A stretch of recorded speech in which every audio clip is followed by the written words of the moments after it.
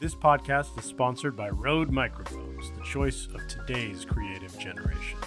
This podcast was also sponsored by Small HD, real-time confidence for creatives.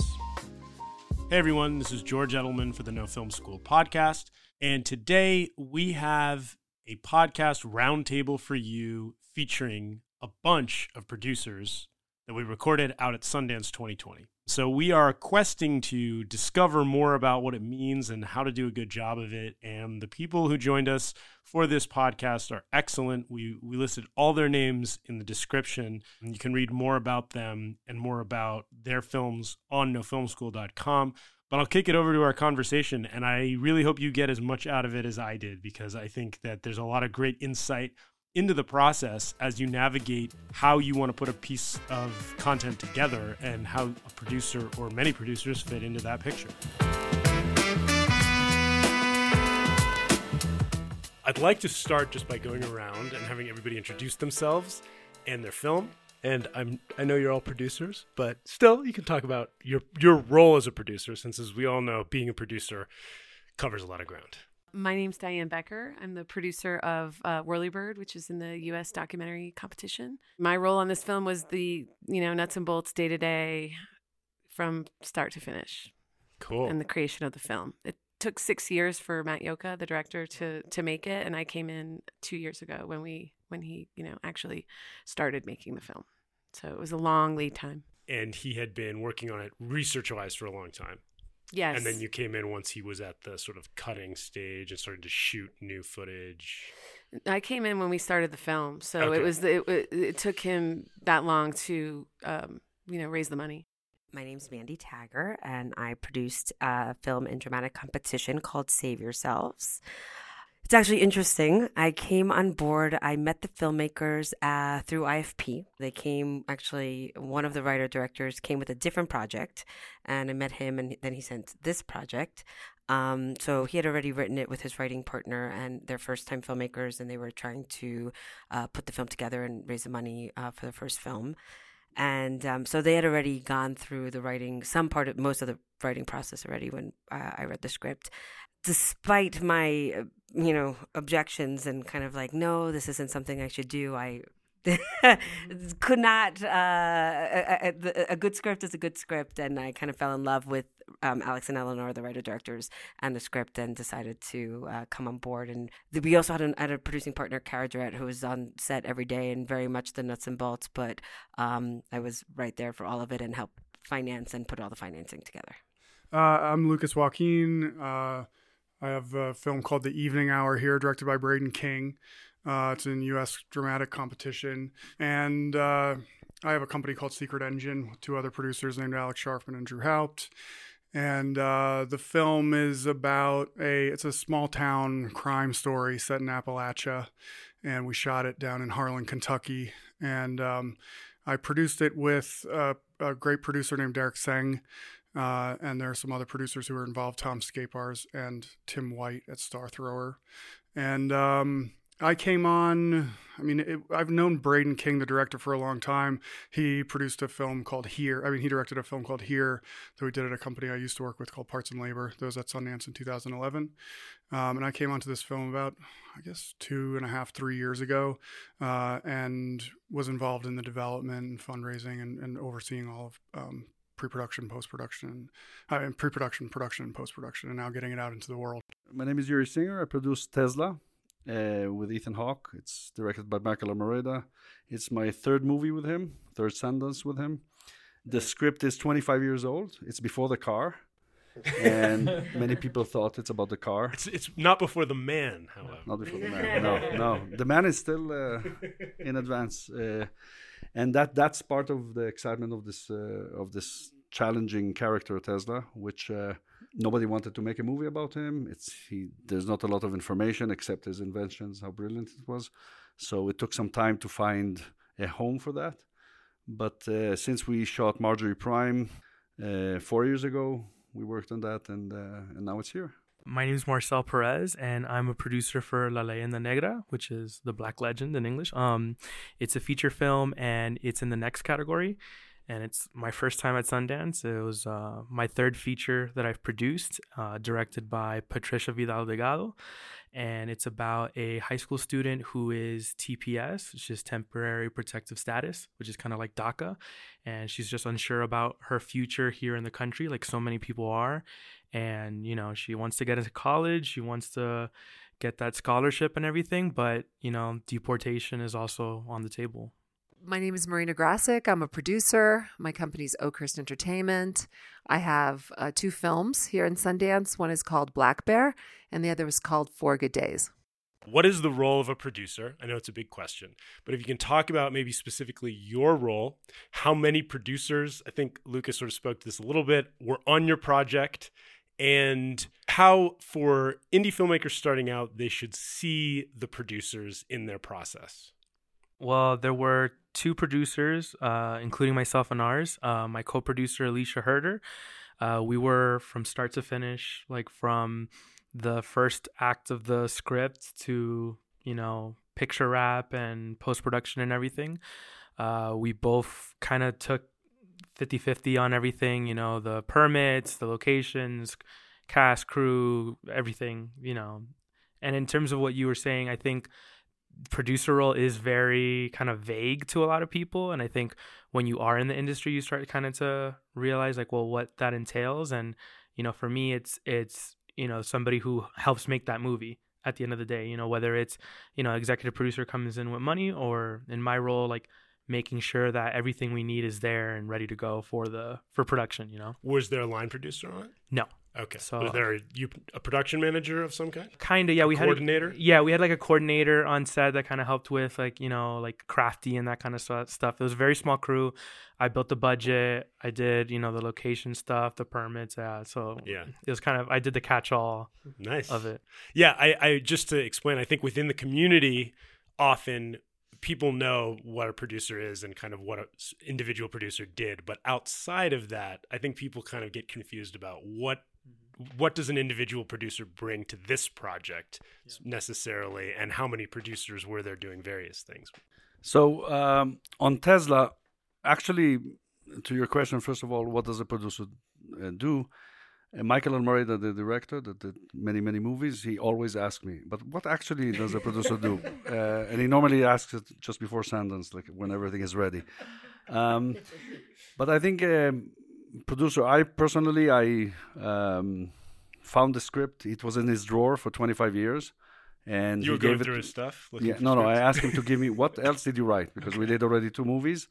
And I said, do you have anything ready that we don't have to develop from scratch? And he said, oh, yes, I have a few scripts. So he sent me them. It was typed on a typewriter. He didn't have it digital. He couldn't send it to me by email. So anyway, from that, we tried to make it. And it goes all the way from bringing financing ourselves and finding the production company, finding the other producers, finding money, finding the cast, bringing the locations, bringing everything together, then finding a good post place.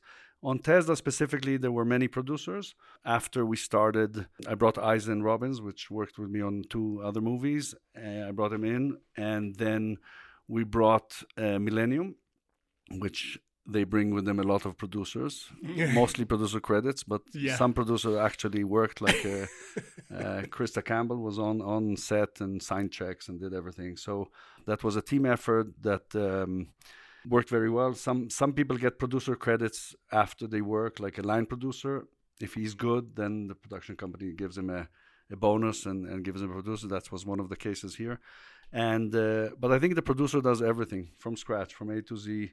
He has to know everything. You have to be on every negotiations, from legal to negotiations with the agents, with the managers, now with the publicists and everything in the end. So, but it's fun. It's fun. As if you do it well, it's a fun thing to do, and nobody gives you credit for it. With Secret Engine, we produce movies really from the ground up, developing scripts, often with writer-directors, but sometimes from ideas or articles, hiring writers, bringing on directors, and then, overall, it's overseeing the business of making the film and doing it in conjunction. And it's a very weird business because you have to do it in conjunction with the creative concerns of the creative team, usually the director. And so it's weird, and it's trying at times, but it's also really beautiful. And you often, the great thing about it is that you, through the process, learn so much. You're always going to new places, exploring new things in these scripts, and experiencing, well, constantly meeting new people and encountering new and strange challenges. And on this particular film, the producers, I produced, as I mentioned, I produced it with Derek Sang. Derek Sang has a long background as a great New York-based line producer, and he was the line producer on this film. And he had a UPM named Peyton Dunham, who was really talented. And Braden King, the director, took a producer credit too, which is fully warranted. He was very involved from the beginning. And the other producers involved were, with this project, had developed it from the outset, and then the film had kind of a false start and then another life, kind of a turnaround situation, where I came onto it a little bit later in that process. So those were the producers involved in that movie. Speaking for myself, I'm an A to Z producer. So everything from finding the IP, and sometimes that means finding a book or an article. Other times it means finding a script, which can be equally, sitting dormant for a while, and you dust it off and you make it into a movie. But it's because my background is as a finance attorney, it came in very handy being an independent filmmaker, because it's all about finding the financing, or putting the financing together. So we have at Oakhurst, we have movies, that are under 5, and we have one movie right now that's over $70 million. So we're spanning a lot of different horizons, and that means that the way that we put those movies together is very different, because we're seeking very different kind of distributors for those different kinds of movies. So in the lane of kind of the Sundance movies that we have here, they're independent movies. There were movies that were done, they weren't the $70 million movies. They were different in the sense of we have a very close partnership with Brillstein Entertainment. So that means that a lot of our projects come organically from talent and talent managers. And then we also work from the inside out, meaning that projects come to us so that we can help package them and put them together and finance them. At what stage do they come to you in that scenario? All stages? Or? All stages. Yeah. All stages. Sometimes they come a little bit more packaged. Sometimes they come just with a script. Other times with a script and a director or a piece of talent. And I would say that that's where we'd love to get more projects is when they come a little bit more packaged. We have 20 projects in our slate at various stages that are being written right now, that are more at the kind of IP development stage, to things that are being packaged, things that have directors on them, things that have talent, and we're putting the financing together. So with the 2 movies that we have here, Black Bear came to us as a script, as did 4 Good Days. We put it together, we did all the negotiations, and of course solidified all the deals with the director and the talent, and did the budgets and the locations, and we produced it from A to Z. And then it's an entirely different thing to get a movie into Sundance, of course. It's a complete process. Once you get it in, you have to hire a publicist, and it's a complete different thing. And an agency, either CA or WME or UTA or one of the bigger agencies, or you have someone repping it. So there's a big team of people, and so producers in that sort of daisy chain of things that you do to put a movie together come on board at different stages. So I tend to be a little bit more of a classic producer, but you do, when you bring on financing, the financiers that want producer credits in order to come in as financiers, to bring in financing, which, by the way, is extraordinarily valuable. And I never begrudge them, because they've earned the right Can't to happen be. without them. Otherwise, it wouldn't have happened without them. That's right. So we look at it like a very positive thing when we get to that stage of negotiations. So that's it, kind of in a nutshell. So, yeah, I mean, I think we're talking about the different kinds of producing. Yeah, that, and you know, you're kind of producing on these projects or your project. right. I mean, I here. would say my background is more okay. Like started, I came up through like physical production, so the nuts and bolts of like actually understanding how to make a movie, like from started off doing craft service and worked my way up and supervising production, to then developing, my own projects, bringing the financing, and then actually seeing them through post and taking them all the way through. So kind of like you're saying, like the A to Z, the nuts and bolts, like start to finish. So that's my background. I've participated in different projects in different ways because it really depends what is needed. Sometimes there's a lot of cooks in the kitchen, so it's also about like making sure that it's like, well, if you're coming to a project a little bit later or a little bit earlier, who fits the role and who's best suited to serve the project. So I think there's a lot of that. I now work for a company called Keshet International, Keshet Studios, and we do film and television. For this specific film, for Save Yourselves, we came on board when there was a script, and we brought in the financing and partially financed and brought in the rest of the financing. There was also like Cara Durrett was a producing partner who was on site, nuts and bolts there. She had a relationship with the writer-directors, Alex and Eleanor. So we kind of just partnered together with my partner, Adiz Roni, and said, here, this is a team. So it was the three of us producing. I think that what was great, and again, where everyone does the role that makes the most sense and is the most efficient, is that we were able to bring in the financing, make those deals. Like Cara didn't have to worry about that. We were able to support the film in that way, make all those deals, work with our, business affairs, work with the lawyers, help, negotiate the talent deals, help kind of close all that, SAG, everything else that you need to do so that, they can just keep going forward on the creative side and not have to worry about that. In the same breath, lend an overall feeling of support for the filmmakers and for Cara, who's there on the ground, knowing that there's someone there, that there's someone to turn to, and that there's, experience on the field and behind the scenes and every step of the way. So, which is different, we're talking about the different kinds of situations, and it worked really, really well. Cara was like we were partners every step of the way, and I feel like we were able to support each other and make sure that there's always someone taking care of all the different elements that come into play. And like saying, like afterwards, bringing on the sales agent, the right sales agent that we feel comfortable with, and all part of the team, the publicist, and kind of taking it all the way through to the festival. So on Whirlybird, Matt, the director and the producer, and I was a producer. So Matt and I were basically the producers on the film. We had a number of executive producers, Molly Thompson who was at Indie Films when we started the film, and Josh Braun, who is a sales agent, but also is an executive producer of a number of films and series in the doc space. World of Wonder, Randy Barbado and Fenton Bailey came on board as executive producers to kind of help shepherd us. And then we had a handful of co-producers. Steve Holmgren, who has, known Matt for a long time and was like with him in the early days of setting the project up.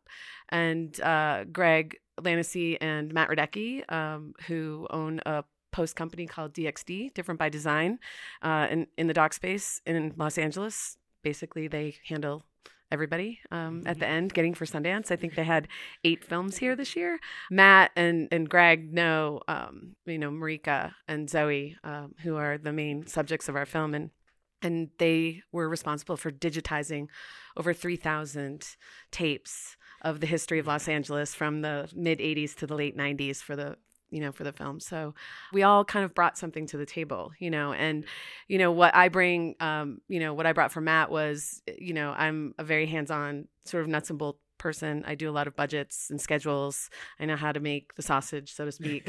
And, in the doc space, what's really challenging is that, there's no script, right? So you're creating the script as you're editing, and sometimes that takes longer than you think it's going to. So, how do you stretch, what's you think is one sort of schedule into maybe what is 2 or 3 times longer. And that's kind of the exciting and challenging aspects of that. I started in scripted, stuff. I went to AFI and I thought I was going to be, making movies with actors, and I wound up sort of, getting a job on an amazing documentary, called Sergio, which is actually Greg Barker, the director, has the fiction version of the film here in the festival this year. They're some of the best people in the doc space. So there's so many things I'd like to talk about, and I think like something I like to say, and I feel like you guys kind of touched on it or covered it all in your own way, is like it may look like producers are doing nothing, but they're doing everything. And I feel like one thing we can talk about, I really like to talk about the Sundance side of it, like getting your films to Sundance, like what that's like. But for a lot of our readers and listeners and our No Film School community, they're filmmakers who have, with the available tech today, the ability to just go out and create things. The role a producer plays, or producers play in a project, is sort of what differentiates a lot of the time between like you just go out and create something with your camera or whatever, and then like making a proper piece of content that can really move and go on into the world and have a set, etc. What are the things you look for in a project, in a script or a pitch or whatever, that gives you the sense that it's worth taking on this A to Z journey that as a producer you have to take something on? And I think the second part is like, what for the indie filmmaker who, you know, is a director, writer, producer usually, what are the things they need to know about producing that they often don't, or that you feel like can help sort of like maybe help them identify the producer who will help them as opposed to the one who won't, or things like that? I was gonna say it's actually one of the things, like what you were talking about, Lucas, before, is about the your end point there with like what finding the right producer, the balance of the business side with the creative. I think that that's really what it is, and for every person that could be different, but it's about feeling that you're on the same page, that there's someone that's going to help protect your vision and also be able to actually push you over the finish line. And it's a balance, and you have to make sure that you are constantly on the same page with that person. But that's really what I would say that someone should look for, because it's not just one or the other. If it's someone who can come and finance or whatever it is, that's only one aspect of it. But as a filmmaker, you want to feel like your creative vision is being protected, yet also being done in the most efficient and, you know, business savvy way, because ultimately, you know, you can't have one without the other, because if you want to keep on making movies, you also need to make sure that your movie is successful enough that you get the opportunity to keep making movies. So it's that balance, you know? Yeah. For our company, you know, what we look for has to be that it's a little bit intangible. And I know that that's not very helpful for the audience because we have to be guided by our taste. So it has to be something that reaches out and grabs us. Then it also has to be balanced out with all of those practical business concerns.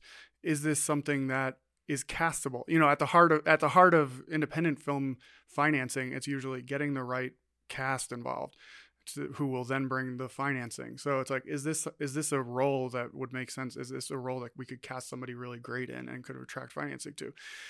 Does it seem responsibly written in a way that you could actually make this within a budget, within whatever the budget it is dictated by the project itself, right?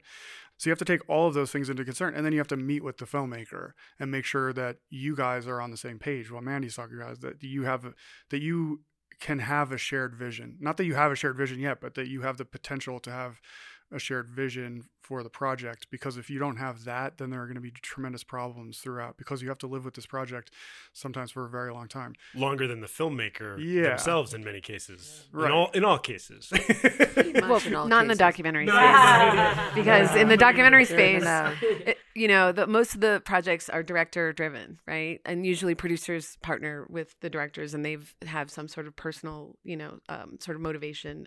And so it's rare that producers are sort of leading their own projects. Although 2 years ago, I was here with a documentary that my producing partner at Fishbowl Films, Melanie, and I, we partnered with director Laura Nix, and we had the idea, and we brought her in, and then she took the idea and created her own vision from it. And in the instance you talked about with IP, sometimes there will be IP that you have that you then might bring a director into, right? So that's another example where but that's still part of, like, I mean, I come from an IP driven company, so like that's a big part of our business. But even if I have the IP and bringing on the creative aspect, like that's what I do as a producer, right? I come and I bring a writer and I bring a director and I put the team together. That's one aspect of producing. It's a partner usually I'm hopefully making the right choice in the person that I'm partnering with. Because you're talking about, like, also on the producer side, I have to think about it. Is this the right partner? Is this the right writer? Is this the right director?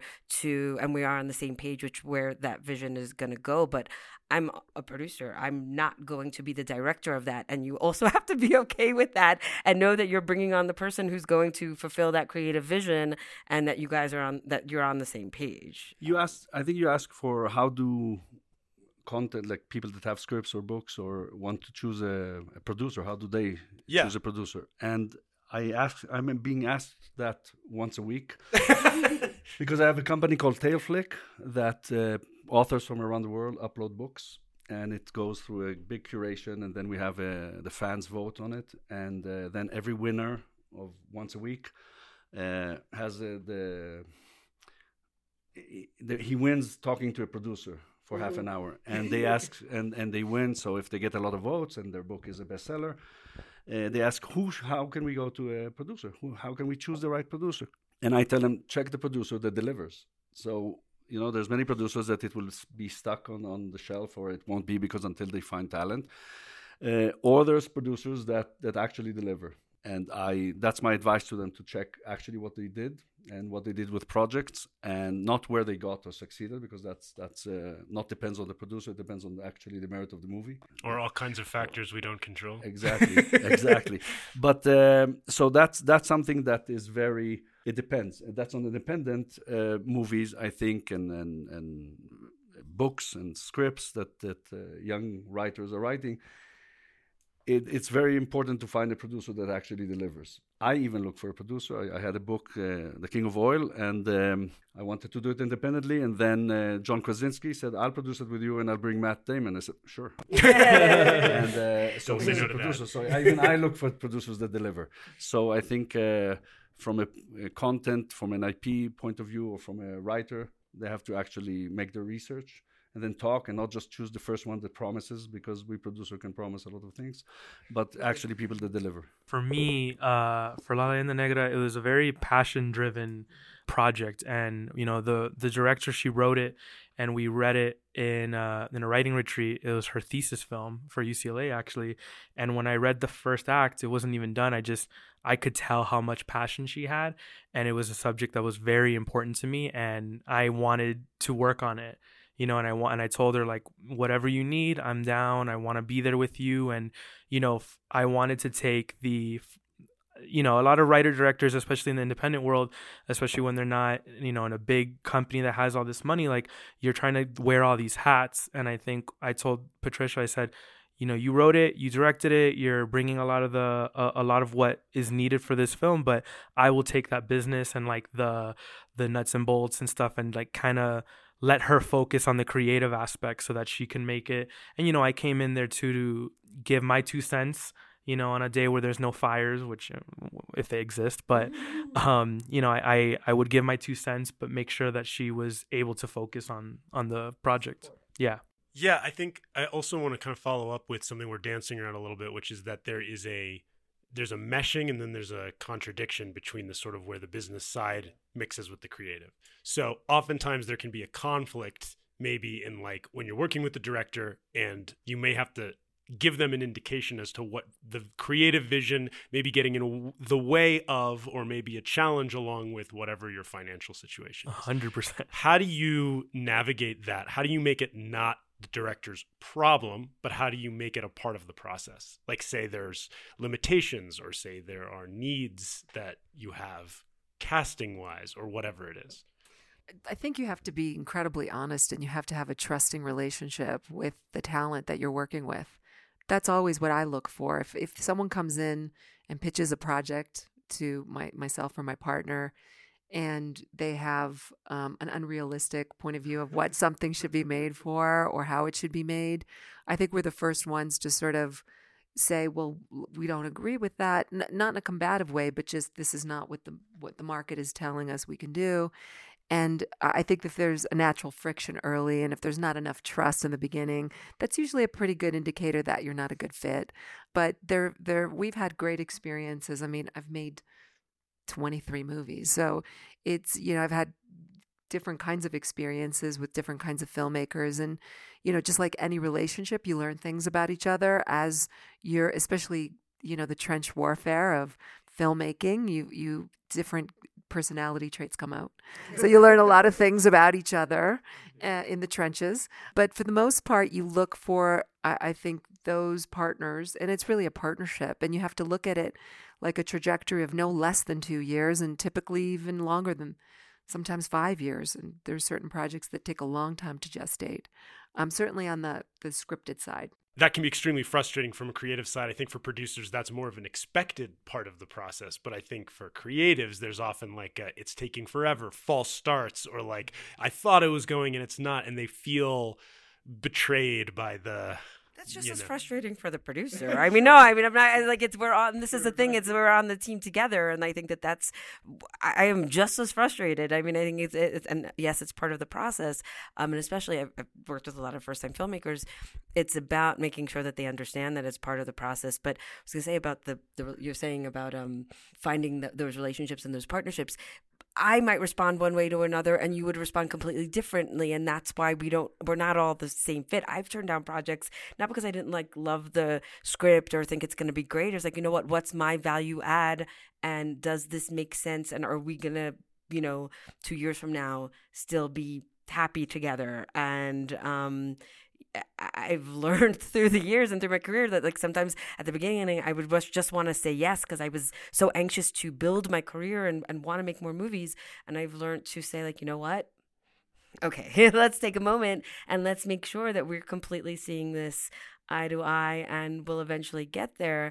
And that can I see this through? Do I have I really have to think about that every time we take on a project. So for filmmakers and creatives to know there's truth to it. Sometimes it's not you, it's me. No, but I think I really think it's a positive thing because I wouldn't want to, and I'm doing it out of respect.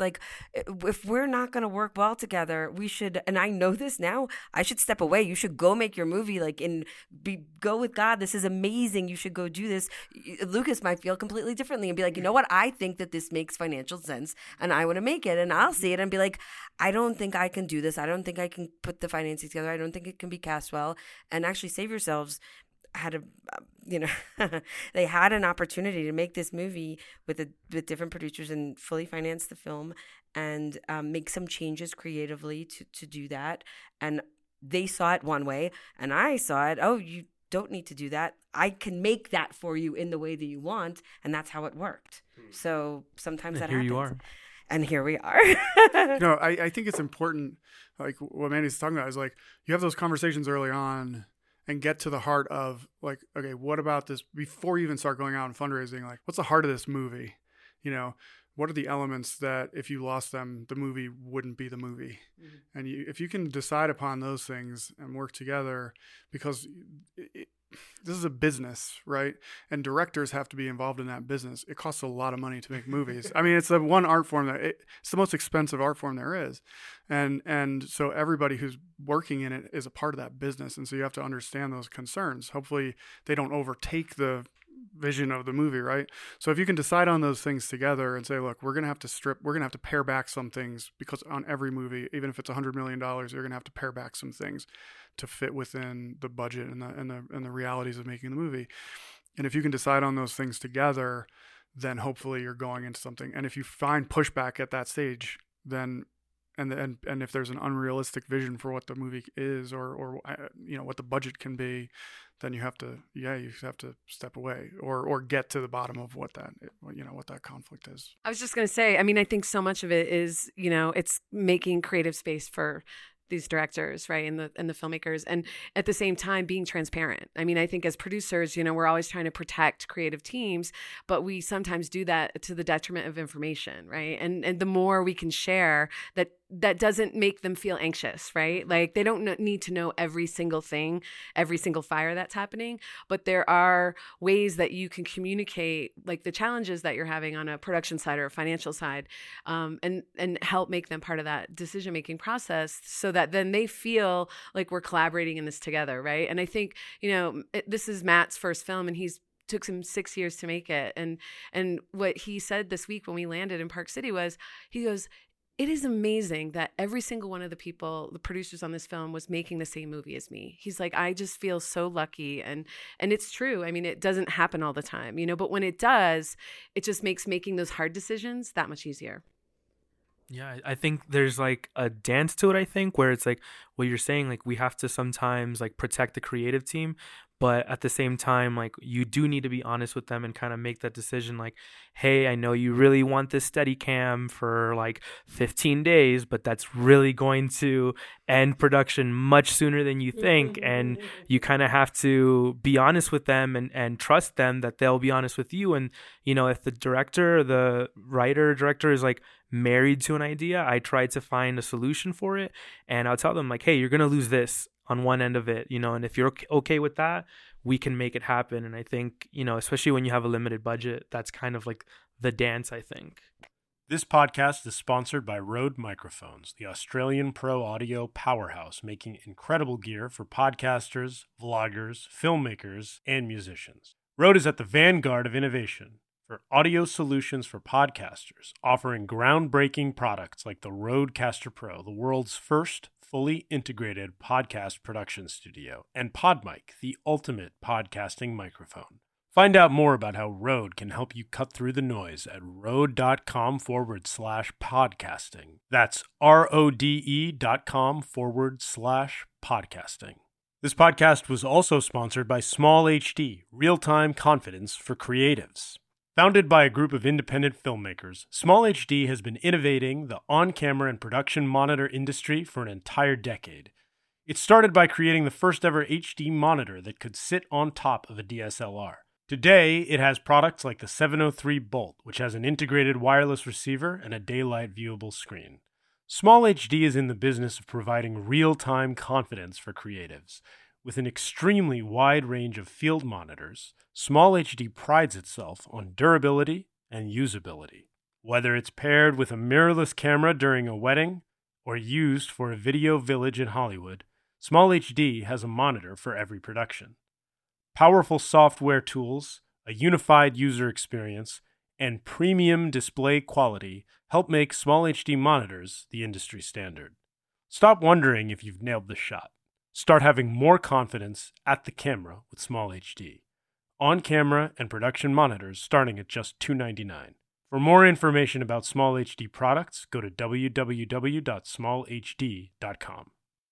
Yeah, I kind of want to talk a little bit now about festivals and distribution platforms, because that's changing a lot. It's changed a lot in the last few years, and maybe this time we'll go back around because I want to really hear everybody's input on this. I think it's really valuable in general. Obviously, distribution models have changed a lot.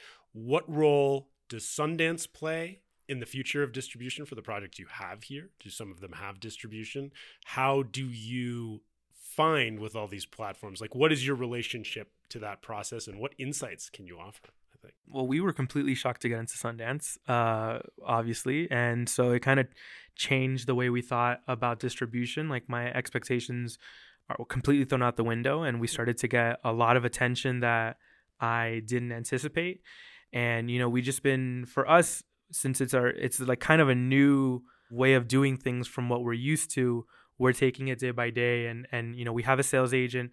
We haven't gotten distribution, just yet, but like we're open to offers, and we. Did the sales agent come on after the Sundance? Yes. Yeah. Okay. Yeah. Well, it's funny, they were talking to us before the particular company we went with, but then WME emailed us, CAA, UTA, everybody started emailing us, and we spoke with them and we figured out what was the best option. And then for us, it was a matter of who we want to be doing business with in the long run. And when you with Sundance, you were looking for premiere status with Sundance. That was like the top goal. Yeah. For submissions. Yeah, definitely. Wow. Yeah. Not that it needs to be said. Right. Yeah, definitely. And yeah. Okay. And Yuri? I think Sundance is a great platform for showing your movie. That means my suggestion would be to anybody, whoever gets into Sundance, not to sell it before. Even if you get an offer that you made money on, not to. Because there is a chance that if the movie is perceived well here and the premiere is good, then the sky's the limit. And many examples of past Sundances. I think that it's one of the best place to have a movie because the crowd really appreciates the content, and buyers come in and they see the reaction of the crowd, and it's a favorable crowd because you can invite all your friends, and I think so that's the best thing. If you can get into Sundance, this is the best festival in the U.S. for indie movies. We have a sales agent, John Sloss. He, I think, lives in Sundance. And did that happen before? That Sundance? happened before. Yeah. It happened on both of my other movies. In every movie I say I will never work with him again, and I work with him again, and that's what producers I'm glad you do. mentioned him by name. No, it's okay. He knows. And he's still around, and he's very good. So he's doing something very good. But I really appreciate having him because he knows the changing market. So he knows who is coming, when to do it, when to make the sale. But I think having it in Sundance, in this festival, in the U.S., I think it's the best festival you can present your movie. I think a lot of people don't recognize that there's a producer, many producers, and then there's a sales agent. That's a whole other thing that happens if you get to that level. Yeah, I mean, kind of to echo that, though distribution models have changed through all the turmoil, through all the change, Sundance has remained a great probably the best platform in the United States to premiere film, and especially for discoveries of new talent. And a part of that is because they keep the competition fairly small in comparison to other festivals. And it's just a matter of the town itself. Like you're talking about, it's like, you know, all these people come into this tiny town, Park City, and it's super crowded. It's not always the flu. Yeah, it's not always the most comfortable place, but something about being at this high altitude, being around all like your whole community and all the enthusiasm and everything, it seeps into the film itself and into the market, which is really fantastic. Of course, and the narrative about who's buying what always shifts, but I think that remains the same. We're also working with Cinetic, with John Sloss's company, the venerable Cinetic, and you know, he's been great, and it's been a great process so far. John Sloss. Yeah, exactly. Well, we Anyone haven't, has anything else to say about him? you know, Just keep... we haven't premiered yet, so Okay. you know, come back to me, you know, next week, and maybe I'll have a different story. But no, they're great. Yes, I think that Sundance is one of the best, if not the best, festival to show your movie, certainly for North American distribution. I think Toronto rivals it. I'm a Torontonian by background, so I also think Toronto is a really good place to show your movie. But I think those are the premier ones, and I've personally had a lot of success getting distribution at Sundance. It is definitely a wonderful place to showcase your film, premiere it. Do your two films here have sales agents yet, or where are they in their process? Domestic sales agents, yeah, we have an international sales agents and domestic sales agents, just to complicate things even more. Both of them do. We have on the domestic side, one is represented by CAA, and the other, and that's Black Bear, and the other, For Good Days, is represented by CAA and WME. Does that have anything to do with the talents involved? It does. Yeah. One, oftentimes if your director comes from WME, yes, exactly. And then your stars, in this case, you know, Mila Kunis and Glenn Close, obviously rep by CAA, and Rodrigo Garcia the director was repped by WME. That became a co-rep situation. And we were invited to agree to that. We didn't have very much choice, in other words. But we have great relationships with them, and it's fun to see them work together and not separately. So that's also been lots of fun. To answer your original question, I think there's been more buyers coming on the scene than ever before. I think that's a wonderful thing for filmmakers. I think that's a wonderful thing for the community and for new emerging filmmakers. There's more outlets than ever before. So the variety and kind of movie, I think there's a place to distribute, whereas oftentimes if you didn't fill a certain niche, you know, of what Focus was looking for or Lionsgate was looking for, you may not have gotten distribution. And now there's digital platforms, many of them, and they're competing against each other. And it's a very different world. And they all are looking to fill pipelines for the most part. But I think it's about finding, just like finding the perfect producer, finding the right partner that you think will platform your movie properly, whether that's theatrically or otherwise. So, I mean, I'll echo everyone talking about Sundance as a premier place to premiere films, which I completely agree with. But I will also say it is not the only place. And I think that, I think like, right, the Safdie brothers never got their films into Sundance. I mean, there's a lot of talented filmmakers that found their outlets elsewhere. So I also just feel like I want to say that for people that cannot get. I was fortunate at the beginning of my career. That was going to be part of my follow-up. Yeah, well, I was going to say there's a lot of people. There. Like I was able to start my career coming to Sundance many years in a row, and then you know what? Then I didn't, and then a whole bunch of films didn't, and Tribeca, South by Toronto, all these other festivals came. It really depends on your film and the filmmakers and the style. Some films feel very natural and right for Sundance, and some it's just different. It just, I don't want to feel like it's like a death sentence that if you didn't get into Sundance that it means that your film won't sell, because that's not the case. And like you're saying, there's a lot more buyers now, and which is only good for us. It opens up a lot of doors. And again, I'm like really happy, and I agree with Ori, like it's so to come in kind of free from all that and really take advantage of this platform because it is so powerful and does lend a lot. And we're working with Endeavor Content as well as for sales. And I'll say I didn't have any obligations on this film as far as who to work with. We were pretty open and free, which was really nice. We're able to make a choice just based on real and Film Constellation as well, who had like read the script early on and were super supportive and wanted to be on the international side and wanted to be involved in any way, shape, or form. And we were able to just kind of go with this dream team of people that just want to be there and support the film, and we're so enthusiastic, which was been really great. Yeah, I mean, I think docs are some of the most amazing, passionate films here at the festival every single year, and so getting a documentary here to premiere is, it's one of it's the top of the top in the sense of like where you could, launch. Having said that, there are more people making docs than ever before. There are more filmmakers than ever before. There are more submissions every year. It's like every year is a record-breaking year. So you have a better chance of winning the lotto than you do at getting into Sundance. So sometimes. We should all buy lottery tickets right now. Right, you guys all won the lotto. Yeah. Right? But it sets you up to have the best chance for a sale. Having said all that, I came here 2 years ago and I left without one. And I am blessed to have a producing partner who worked in distribution, in hybrid distribution for a long time. And she knows how to put together a day and date theatrical. She knows how to work with streaming platforms and we know how to just, put a distribution plan together. And we did that for Inventing Tomorrow.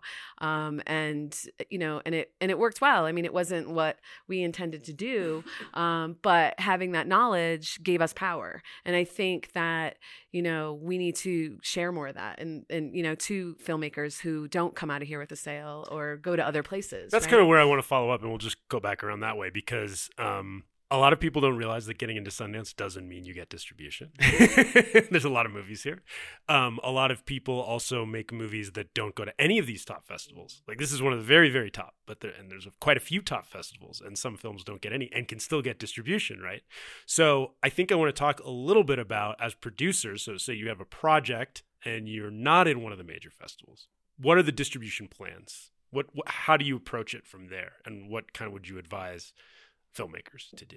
I mean, I think that if you're not able to premiere at Sundance or maybe, Tribeca or some of the other bigger ones, which aren't as much of a market, but at least have some sort of, cachet value.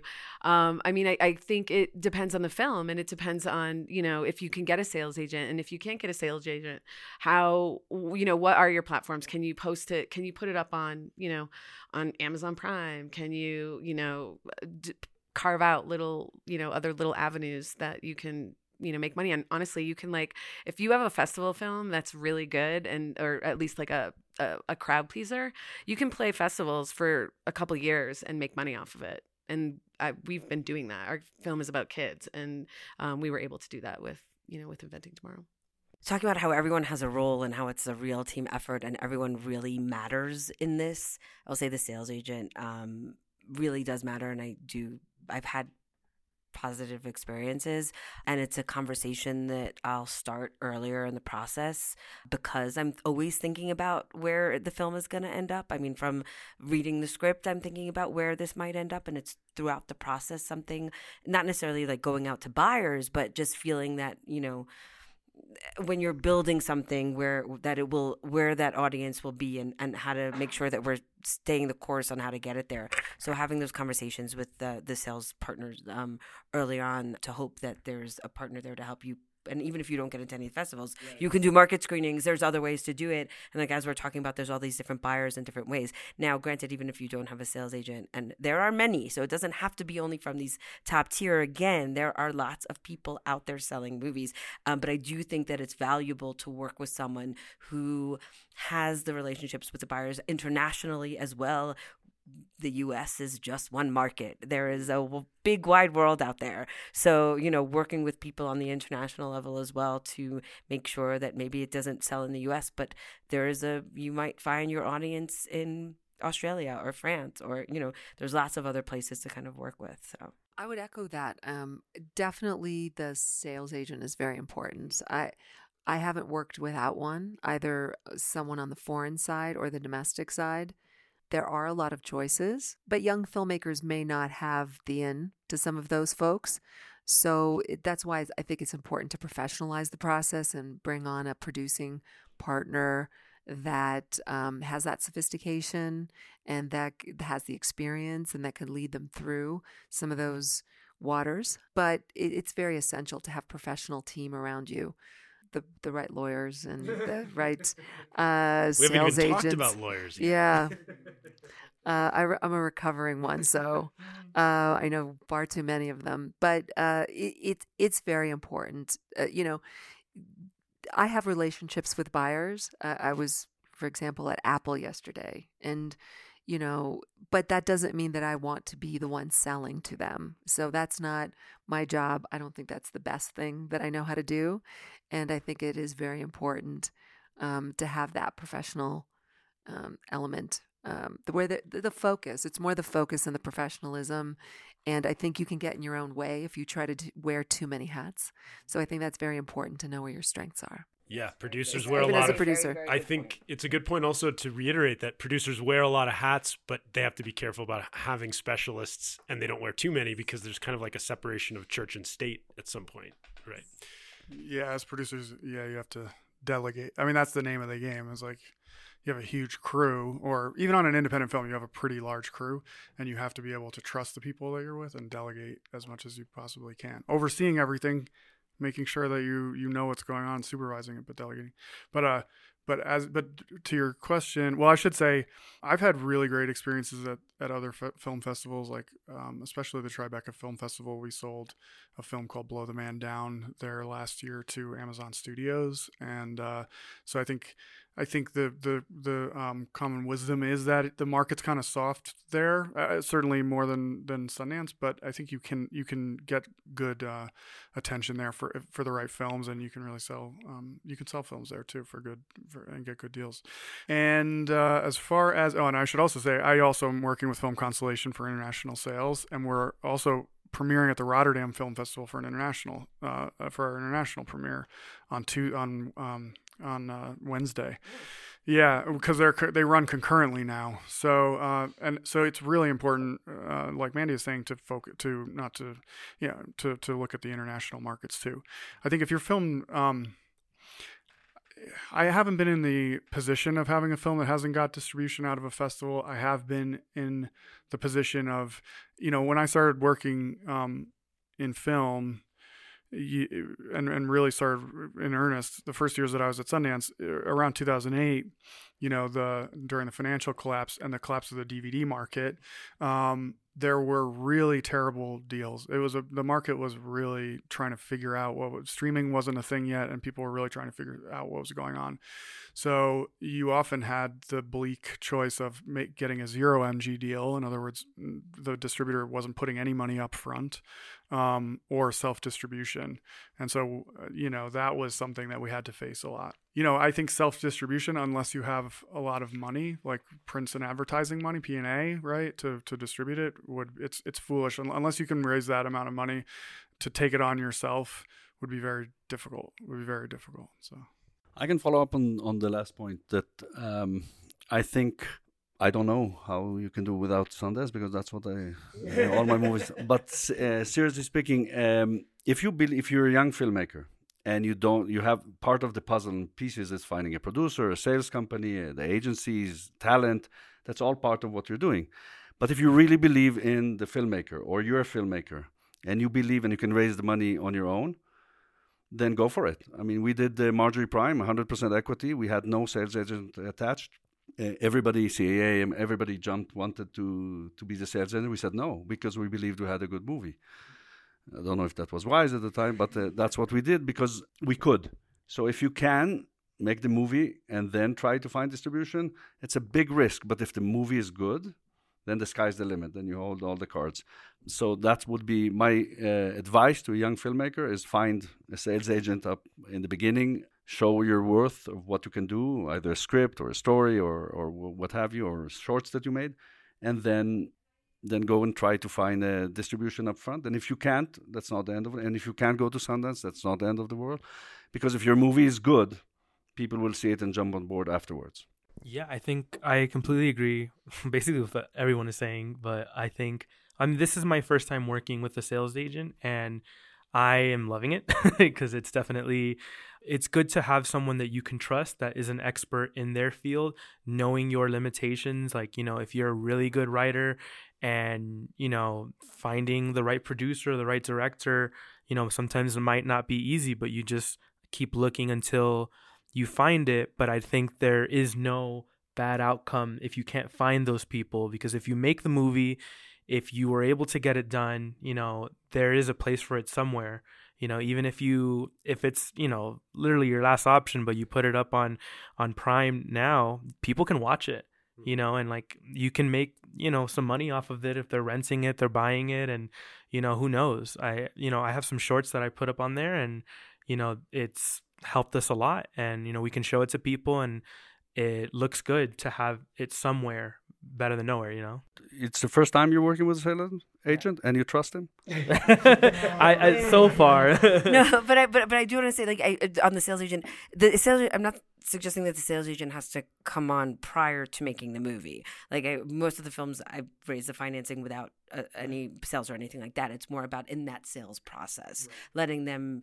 You're saying you have relationships with buyers. It's not about having the relationships with buyers as a producer. It's having the relationship with the buyers as a seller. And that's really important. So I just wondering, in the aftermath of when you have your product, when you have your film and when you've made it and you've, worked your ass off to have it, what is the best way to get it out there? And if you have to, sure. There's ways to get it out there no matter what. I think the last thing, I really appreciate all the time everyone's taken. This has been really great. I think people can get a lot out of this. And there's one more thing I want to ask, just because it's become clear, and if it wasn't already, because you're all here, that you are the kinds of producers that filmmakers want to be working with. How do filmmakers find producers like you? And I guess what the other side of that is, how do you find the filmmakers you work with? You mentioned it a little bit at the beginning, but like not just in the general sense, in the kind of personal sense.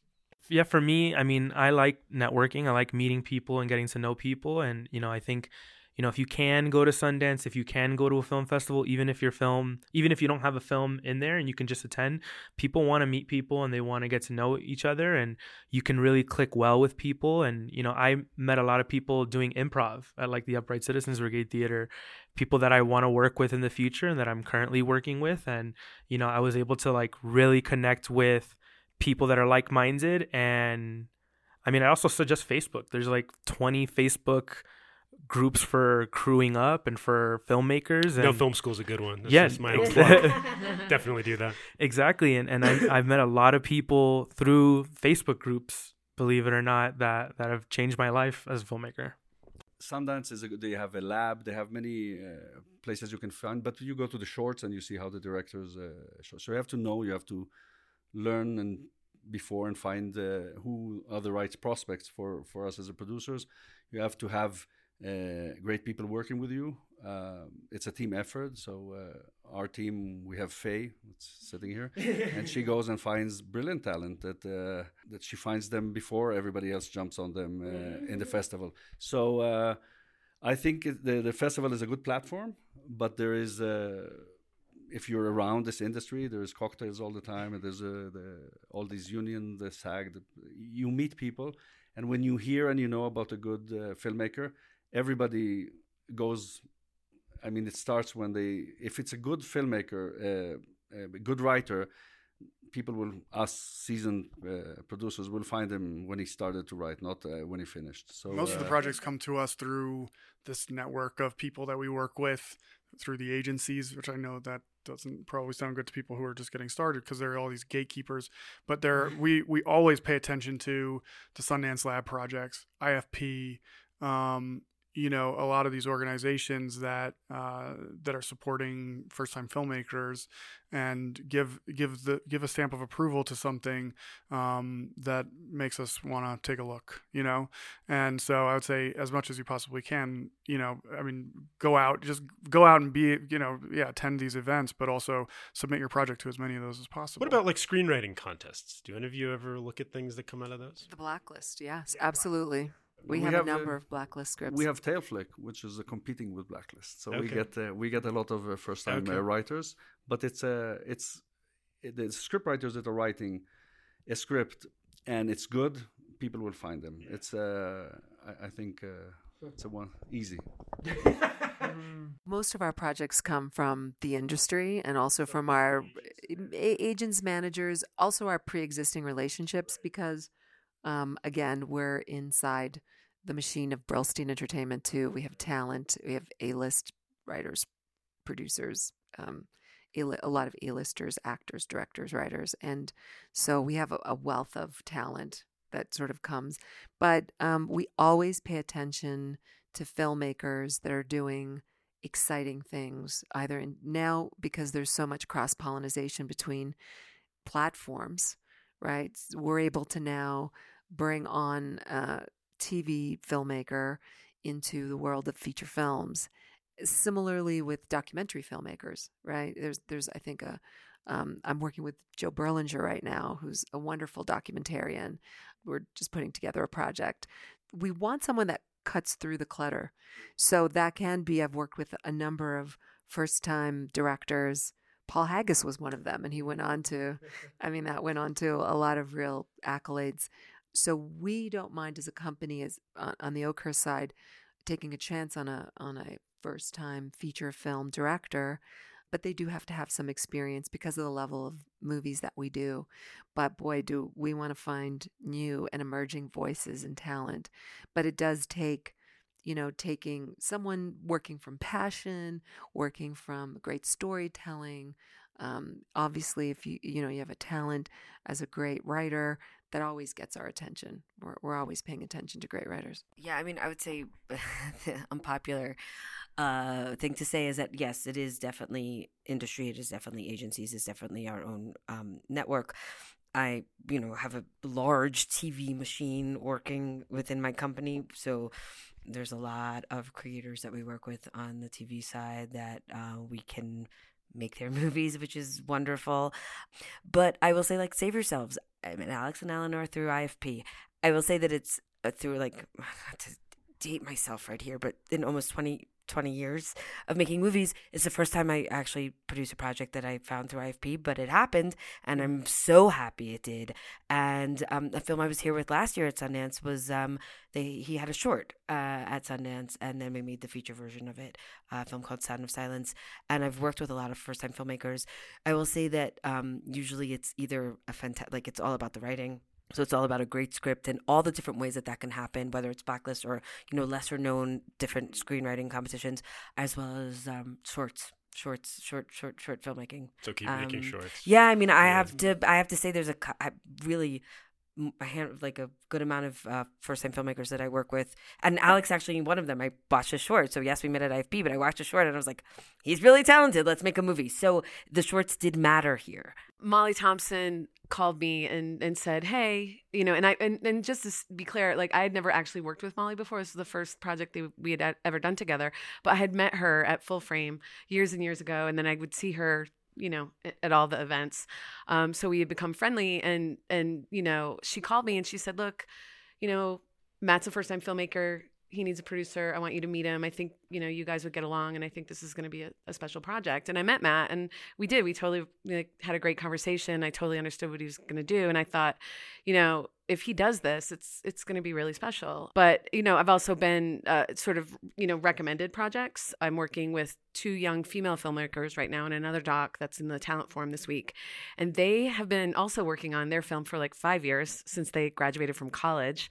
And they were in McAllen, Texas before anybody was, working on a story about the last abortion clinic there.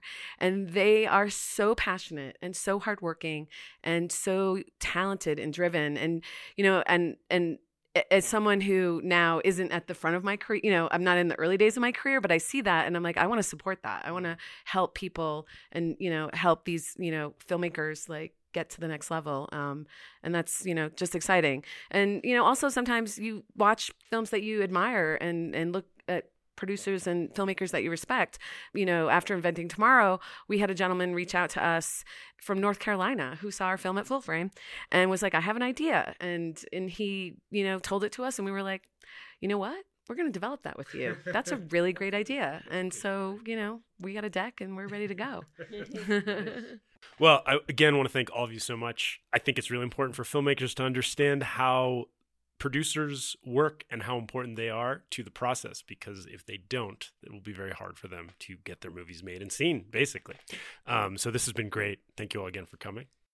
Thanks for listening, guys. That was our Producers Roundtable. Hope you enjoyed it. Head over to nofilmschool.com for a post we have called What Does a Producer Do?, where we also dive into this topic and cover some, if not all, of the things we talked about on the podcast today. Please also check out all of our Sundance coverage on the site. We covered some of the films that these producers did, as well as many others. We also have other roundtable podcasts from Sundance. They'll be coming to you in the future through everywhere you get your podcasts.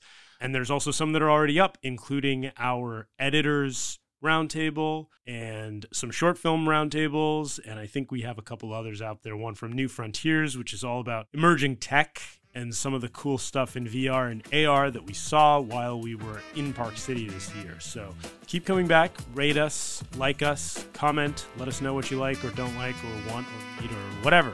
Thanks so much.